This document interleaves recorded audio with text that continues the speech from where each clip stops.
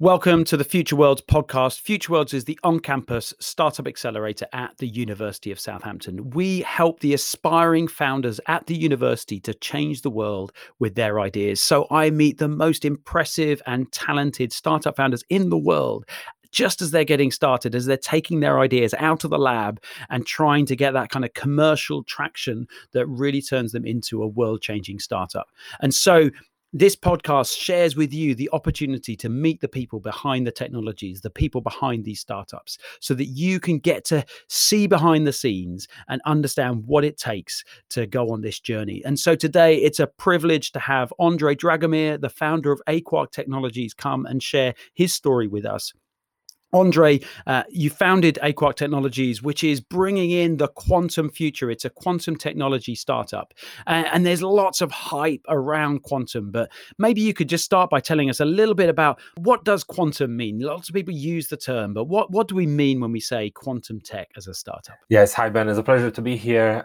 Indeed, everybody seems to be using quantum today, either in the context of real life or a movie, whenever anything cannot be explained. The truth is, quantum is a really general world. Quantum technology defines a wide range of technologies, and it has actually been with us for several tens of years now, and it offered us technologies including the processor as well, the laser that we used to scan in our magazines, and now is just the same technology that takes a further step in its development. So we're kind of moving towards using actual particles inside the technologies, where we're interacting directly with particles, and this is kind of what defines the new wave, the new generation of quantum technology. And that results in the very well-known quantum computer up until less known sensors, different devices, and that's kind of what defines the new kind of quantum technology definition that people generally use now. And so there's a lot of development on the software and the computing side within quantum, but you in Aquark, you're focused much more on the hardware. Tell us a little bit about what you're working on in Aquark. So there is a bit of a differentiation between the general use of quantum technology and what Aquark is trying to achieve. So generally, people today, when they say quantum technology, they immediately jump to the idea of a quantum computer. And whilst it's completely true, a quantum computer will definitely change our life in both the industry, medical care, running simulations of nature and so on and so forth, which is why, as you mentioned, the market is full now with companies trying to write software for the quantum computer, anticipating kind of its arrival overall, because we're still not yet there. We still need to wait about, I don't know, maybe 5-10 years away until actually we get the quantum computer.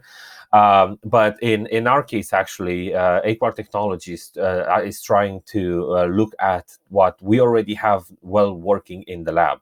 So what happened is that both in UK and in the entire world, actually, there's been a massive wave of funding especially from the government, from investors, all going into quantum technologies. And whilst the quantum computer side of things is still kind of a bit further away, the other devices that you can do with quantum technology, things like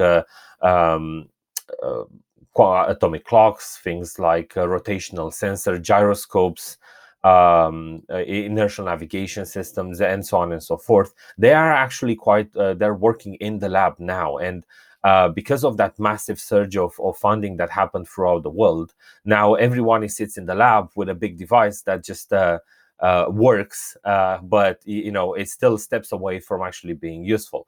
Now, what Aquark is trying to achieve is we're aiming to provide miniaturization and portability solutions for quantum technology applications. So our main goal is to miniaturize and take out of the lab those existing working prototypes of different sensors made with quantum technologies and actually put them into useful commercial applications. So tell me, if they're already there in the lab, they're already working, why have we not got them out in society? What's the barrier to them getting out of the lab? The big problem with current systems is that, well, they generally, occupy an entire lab. They generally require 2, 3, 4 PhD students to run and actually, analyze the data to get a proper result, a useful result out of them. They're extremely power requirement. It's like basically if you would try to um, take a device out in the field now and work with it is like carrying a trailer at all times, basically. So that's not really ideal for any commercial setting or application, which is where Aquark comes in to try to take that full room worth of technology and shrink it down to something that it will fit in the palm of your hand. There's parallels with computing in the 60s, that you would have a whole mainframe computer taking up a whole floor of a building, and what we've now got with an iPhone in our hand. I mean, it sounds incredible. Isn't it just too good to be true? I mean, how can you talk of that kind of step forward? It does seem a bit too good to be true, to be honest. But we do have so the entire purpose of the research that we have done at Southampton was aimed exactly that. So whilst other people around us were creating the sensors that currently sit in the labs, we focused our efforts in the past 10 years on anticipating the creation of those devices, and we looked straightforward at miniaturizing them straight away. So we took the biggest components and we tackled them. So I believe now we kind of managed to fix not everything, of course, but the biggest components in terms of size, the biggest problems in terms of power usage. So combining everything adds up to a much smaller type of technology than what a lab-based quantum technology offers. Wow. So you talk about the last 10 years of research. This isn't the kind of startup where you hack together an app over a weekend, you put it in the store, and it's going to lean startup, trial and error, and just see how it goes. Talk to me about what's sat behind the point that you're at now. Like, what's the journey look like over those 10 years? So yeah, it's been a long journey. Definitely not a weekend worth worth of time. It's We started about 10, if not 15 years ago, with the exact idea of my supervisor at that time had the exact idea of miniaturizing the biggest component of quantum technology. So we at that point, he was already envisioning a future in which quantum technology will play a huge role in our life. And he one of the biggest problems that the society used to have our rest of the scientists used to have, especially us in the lab as well at that point, were the size of the vacuum system. So just taking a bit a step back here, a quantum device based on cold atoms, which is what Aquark technology does. There are different types of quantum technologies, but Aquark mainly focus on cold atoms overall, has three main components. We have electronics, we have a laser system, and we have the vacuum component. Now, out of all those three, the biggest one, the big thing that created a problem was the vacuum component, which is generally kind of big stainless steel chambers that are 30, 40, maybe 60 kilograms. They take several hundreds of hours to install and to calibrate for actually an application in atomic physics. And when we started that group overall, the entire purpose of the group was to solve exactly this particular issue. So we, from the beginning, everything that we did was focused on miniaturizing the vacuum component. Now, obviously, we started there, but we branched out. So we got into the laser system as well, and we got into the electronics as well, and we ended up miniaturizing the entire system that handles cold atom-based quantum technologies. But that was mainly the first step, and it took about 10 years to just solve that one problem. and another 2 or 3 to solve the rest of them, basically. And so this is very much a story of kind of grassroots innovation in the lab. You've been focusing there on the research, and I know from talking with you, you've had a number of key breakthroughs along the way. At what point did you turn your mind into thinking, okay, this is more than just academic research. This is something that I want to take outside of the lab. This is something that I want to turn into a startup. There are actually a couple of things that happened that led me to that conclusion. Well, and to be honest, actually, my first thought when about 7 years ago, when the first time I read my PhD description, to be honest, I didn't really understand it. But then the second time I read it, I started grasping kind of what I was supposed to do as a PhD student. The first thing that came to my mind was, wow, if this is successful, then we're definitely we can have an impact. We can do something with it. It's going to have a huge value if we can succeed in this. And then as things move along, basically, we kind of did baby steps progress in the research we were doing every day in the lab. But at some point, actually, towards the end of my PhD, actually beginning of my postdoc times at the University of Southampton, we stumble upon a huge discovery. So when we moved from vacuum to the laser system of our cold atom component, basically, we kind of made a huge discovery that allows us to that allows us to generate cold atoms without using magnetic fields. This is huge, is new, and it's completely novel. Nobody knows how to do it, and it kind of defies a law of physics overall. So that this is kind of what brought everything together. That point of discovery is what brought everything together, and that discovery actually sits now at the core of what Aequar Technology is trying to accomplish. Now, around that time as well, my supervisor changed jobs. So all the 10-15 years of research that happened in the group kind of fell on my shoulders, because I was the only postdoc of the group at that time. So, I had I was kind of at the crisscrosses in my career as well. And I was kind of thinking, okay, so what can I do with this now? I have all this, 15 years of research, carrying it on my shoulders. I have all these discoveries that I personally did as a PhD student as well. What do I do now? And a limited contract, basically. So this is kind of I had a limited contract with the university, basically. So I only had kind of 6 months to decide what I want to do with it. And obviously, as I mentioned, since I read my PhD description, a company was kind of brewing in the back of my mind. But actually, a year and a half ago, when I was trying to make that decision, I attended the Dragon's Den in Future Worlds. And after seeing everyone on stage interacting with the investors, I felt, during the show, I felt I was there with them. And I thought to myself, that feeling is just amazing. I can do that. I would like to feel that as well.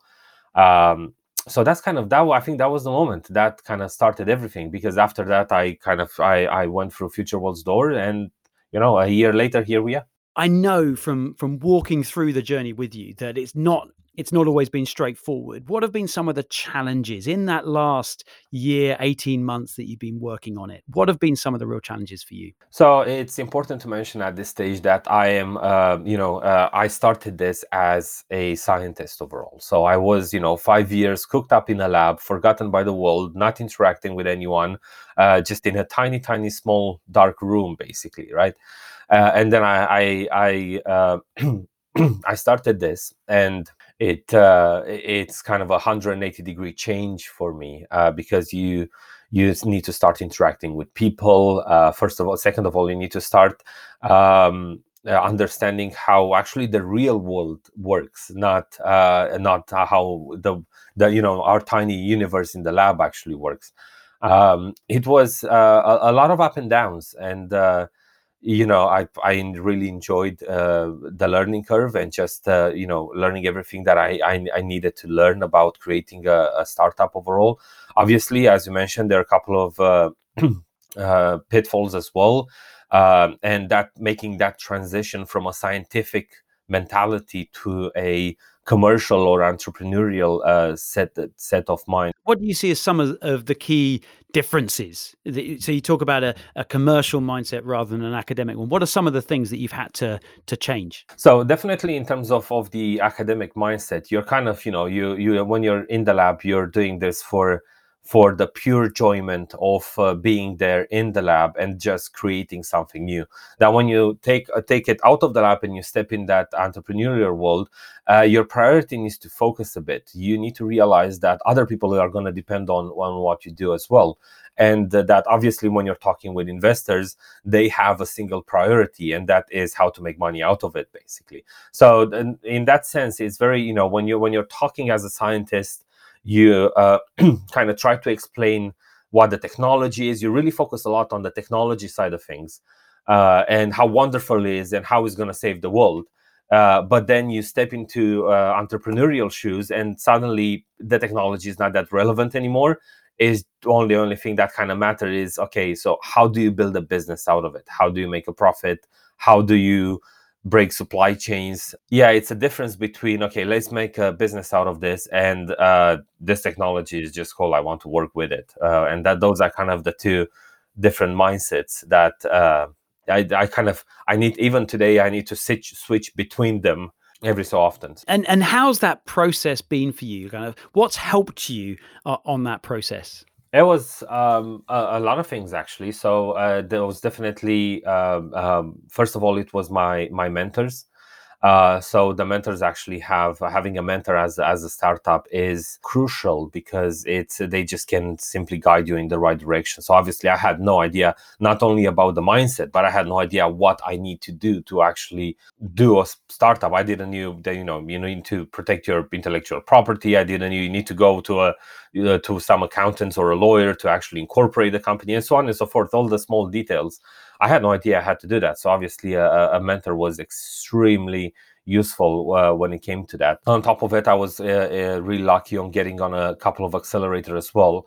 The constant interactions with future worlds and other founders as well. So those are kind of the three elements that kind of helped me in my journey. There were overall interaction with the mentors, accelerator programs, and interaction with future worlds and other founders like myself. And have you got any examples of kind of key points where you can look back and say that was a defining point that really made a difference? Well, first of all, CES last year, that was the biggest defining point for Aquark Technology. I think that for me, that is where Aquark was born, and I was born as an entrepreneur. Basically, the fact that it was that moment of change for me, get out of the lab and start talking with very big, important people from the British government, for example. Try to explain them what your vision is. Beyond that, another important step in stone was filing a patent. That was another big one for myself. The two accelerators, starting and going through the two accelerators, that just kind of rooted me down in the creation of the startup. And actually, surprisingly, and this is a bit of a funny story, actually, following after you kind of start to get momentum behind the company, you're starting to get investors contacting you rather than you contacting them. And I remember I was kind of, as you said previously as well, there were a lot of up and downs. So don't get me wrong, I did thought a lot of times that I would quit basically doing this. But what happened is that at some point I was traveling. I was in the car, and I had an investor calling me for a meeting in 5 minutes, very urgent one, because they were really excited about the opportunity of working together. And I remember stopping in a gas station and getting in the back of my car, putting a virtual background on the webcam, and having that discussion 20 minutes in the back of the car I was actually somewhere in between the border of France and Germany at that stage, basically, right? So in the middle of nowhere. And that is where I realized, if I've done that, then yeah, that's it. This is my future. That's what's going to be. That was the moment where, I thought to myself, quitting is not an option anymore. And that's the thing, isn't it? As you go on this journey, you have these bizarre moments where you're talking to these incredible people, but you're often in the most bizarre places while you're having that conversation, like that in the back of a car, and sort of trying to keep a straight face and be as professional as you can be. But all in the background, you're just trying to hack it together and make it work. So, how are you different as a result of your experience at CES last year? You say that was the kind of the making of you as an entrepreneur. Well, I realized that as a scientist, you're a bit more, let's say, timid. You're a bit more kind of closed up. You don't really go out. You don't really interact with people that much. As an entrepreneur, everything changed, and you need to be confident. You need to be able to explain what you're trying to do. You need to be able to get other people excited as you are about what you have and about your vision overall. So that is kind of a 180-degree change overall in terms of personality that you need to achieve. That definitely changed me. Obviously, there's still a lot of work to do in that regard, but I'm definitely more confident. I'm more comfortable about speaking about myself, about my experiences, about the technology, and about A-Quark's vision. And I'm also more comfortable doing that with people that, you look at their profile and you think, why would that person talk with me? He's probably worth hundreds of millions. And you kind of sometimes you feel small, but you need to get past that. And definitely changed me as a person, as an individual. And I know that last year you met a number of big corporates and directors in big corporates, government minister that you spoke with, directors within the Department for International Trade, big investors. So having had that experience, suddenly you came out of the lab, you're thrown into the middle of all of this. How did it feel as you were returning back home, back to the lab after that experience? I'm not going to lie. When I was going through it, I felt exhausted. There were so many feelings that I didn't really know what to feel, basically. I was both excited and scared and super happy and traumatized and depressive, but excited. And you can't really put a name to it. Now, when everything calmed down and I look back, at the experience overall, it left me with a very, very nice memory of it. I was kind of looking forward to going back to CES Live this year as well. It's all digital now, but I'm hoping next year is going to happen again.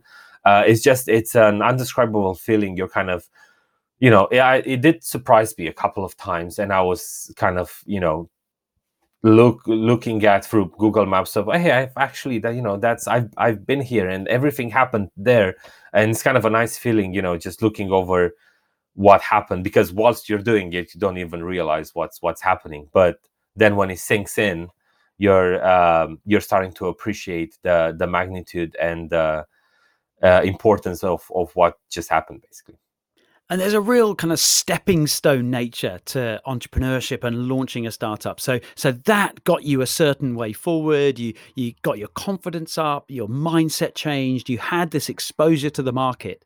And from there, then you got the patent cycle through within the university, but you also then, you mentioned the accelerator, you got into Seraphim Space Camp. Tell me about that. That was a very interesting and very beneficial experience for myself. So it's kind of that was my first accelerator, and it was specifically designed for space application. But more than anything else, it was designed for teaching us and teaching myself how to, from zero to hero when it comes to leading and building a startup, basically. So I learned there how to keep the accountancy for a startup, how to think of different things. Actually, my view of the market changed quite a lot after talking with some of the people there. It's kind of went on with a vision and came out with a business plan. Basically, that's kind of essentially what happened in that accelerator, which is what allowed me to proceed with creating A-Quark and bringing investment in. That's fantastic. And I know you met a number of big corporates, potential partners and customers that you could carry forward from there as well. And then you mentioned another one. So you went into Creative Destruction Labs as well. Tell me about that experience.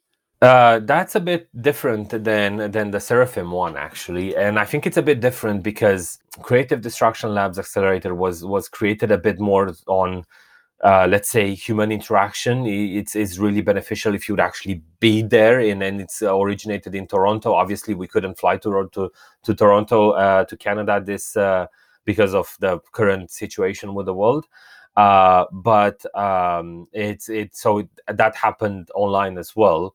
That was extremely good. That was a bit more focused on rather than the business itself, which is what Seraphim what the Seraphim Space Camp taught me is how to run a business, no matter what kind of business it is. The Creative Destruction Labs Accelerator, actually, it was a bit more focused on the quantum side. So it offered me a very good view of the market, a very good view of the split of quantum technologies, because as I mentioned at the beginning of discussion, we have the computing, we have the sensing, we have cryptography, and so on and so forth.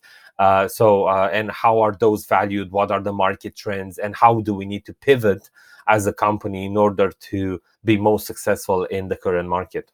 Yeah, that's fantastic. And so you've done all of this really in the last year, from the last CES to this CES. How would you characterize the difference in that 1 year? How far have you come? How have you changed since the last CES to this CES? Well, that's a difficult question. It's really hard to look back at my own journey and give a self valuation, basically. But I guess when we draw the line is, we're almost ready to receive investment at this point. We're closing up in finishing the spin out process from University of Southampton.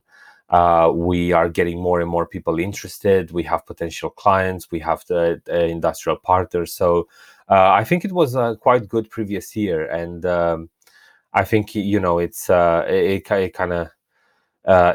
was a satisfying and successful overall, despite the world situation that's currently going on. More than that, I don't know. I've obviously there's still a lot of things to learn. I wouldn't say I can't really see it myself how much I personally evolved in this journey. It's very difficult to pinpoint that. But I'm definitely looking forward for this journey to continue. And so you talk about the journey continuing. What does this 2021, what does it have in store for you? So we don't know, but I am definitely hoping that A-Quark will be able to receive investment, apply for a couple of grants, and actually, start working. That's we need to get going, and that's about it. More than that, time will tell. And so, again, just looking back, you talk about this kind of big shift. You're kind of emerging as an entrepreneur, having been a researcher in academia. So looking back, what kind of advice do you wish you could have given yourself maybe a year ago, 2 years ago, 3 years ago? If I would be able to go back in time and give myself a piece of advice, it definitely would be don't make a startup by yourself. Go find yourself a co-founder, and from the beginning, from the start. Obviously, I'm working on bringing on a co-founder now in A-Quark Technologies to kind of share the workload. But if I would be able to get into a time machine and send a message back to myself, this would be it. It's extremely complex. It is. It's an extremely complex process, and you, as a human being, only have 24 hours in a day. It's definitely worth having another, if not two other people with you going through this journey, because you will find a lot of people, you will find a lot of different opinions, you'll find a lot of different askings, and it's very good to find another person to go through this journey with you, especially if you can complement each other, if you can bring something else to the table, because that will just make interactions with anyone externally so much more easier. So yeah, that would be it. Find a co-founder, and yeah, that's kind of my big message to myself in the past. Cool. And I guess that really speaks to how tough it has been for you and how much you've had to really push hard. Lots of people just see the great, exciting outcomes and they don't see all of the blood, sweat, and tears that go into it behind the scenes. And I guess that advice comes from that experience and the challenge and the perseverance that you've had to show in order to get to this point. Given that, what is it that's given you the motivation to do that? Why bother with that? What is it that's given you the drive to want to do that? Oh, personally, well, first of all, you're completely correct. That is where my advice comes from. It's from the long sleepless nights, basically. And don't get me wrong, with a co-founder, it would have been exactly the same. I mean, I don't think I would have put any type of, less work into it. But it would have been much easier to go through with someone else that goes through it with you as well at the same time. Now, my personal motivation overall and what makes me go through this is that from a very small age, I always wanted to make an impact on the world, on the society somewhat. So now I have the opportunity because of the discoveries that I managed to achieve during my PhD studies, and that's kind of what drives me, what pushes me to do this and bring my inventions and future A-Quark inventions into the world. So that's kind of how success would look for me. The moment we're going to have our technology in a car, a plane, a satellite, something that the society uses overall, and that brings makes the world a bit of a better place, then that's kind of how success looks for me in through A-Quark. Andre, thank you so much for sharing your story with you. We could go on for hours, and I know there's so many stories that you could tell. We're going to bring it to a close, but thank you. You are a great example of the exceptionally talented scientists and engineers that we can support to turn that groundbreaking research that you've been working on into startups that really can change the world. You're a great example of that, and to hear that passion and motivation for achieving that impact is so encouraging. So I would encourage all of you, if you're listening, take a leaf out of Andre's book. It's not easy. It's not always straightforward on the path, but you just never know as you take that first step where that may lead you to and how things may open up as you start to pursue that dream. So thank you for listening today. This has been the Future Worlds podcast. Do look at futureworlds.com, look at A-Quark Technologies. We're going to continue sharing more of these stories from the founders behind the great startups we have at CES this year. So thank you very much.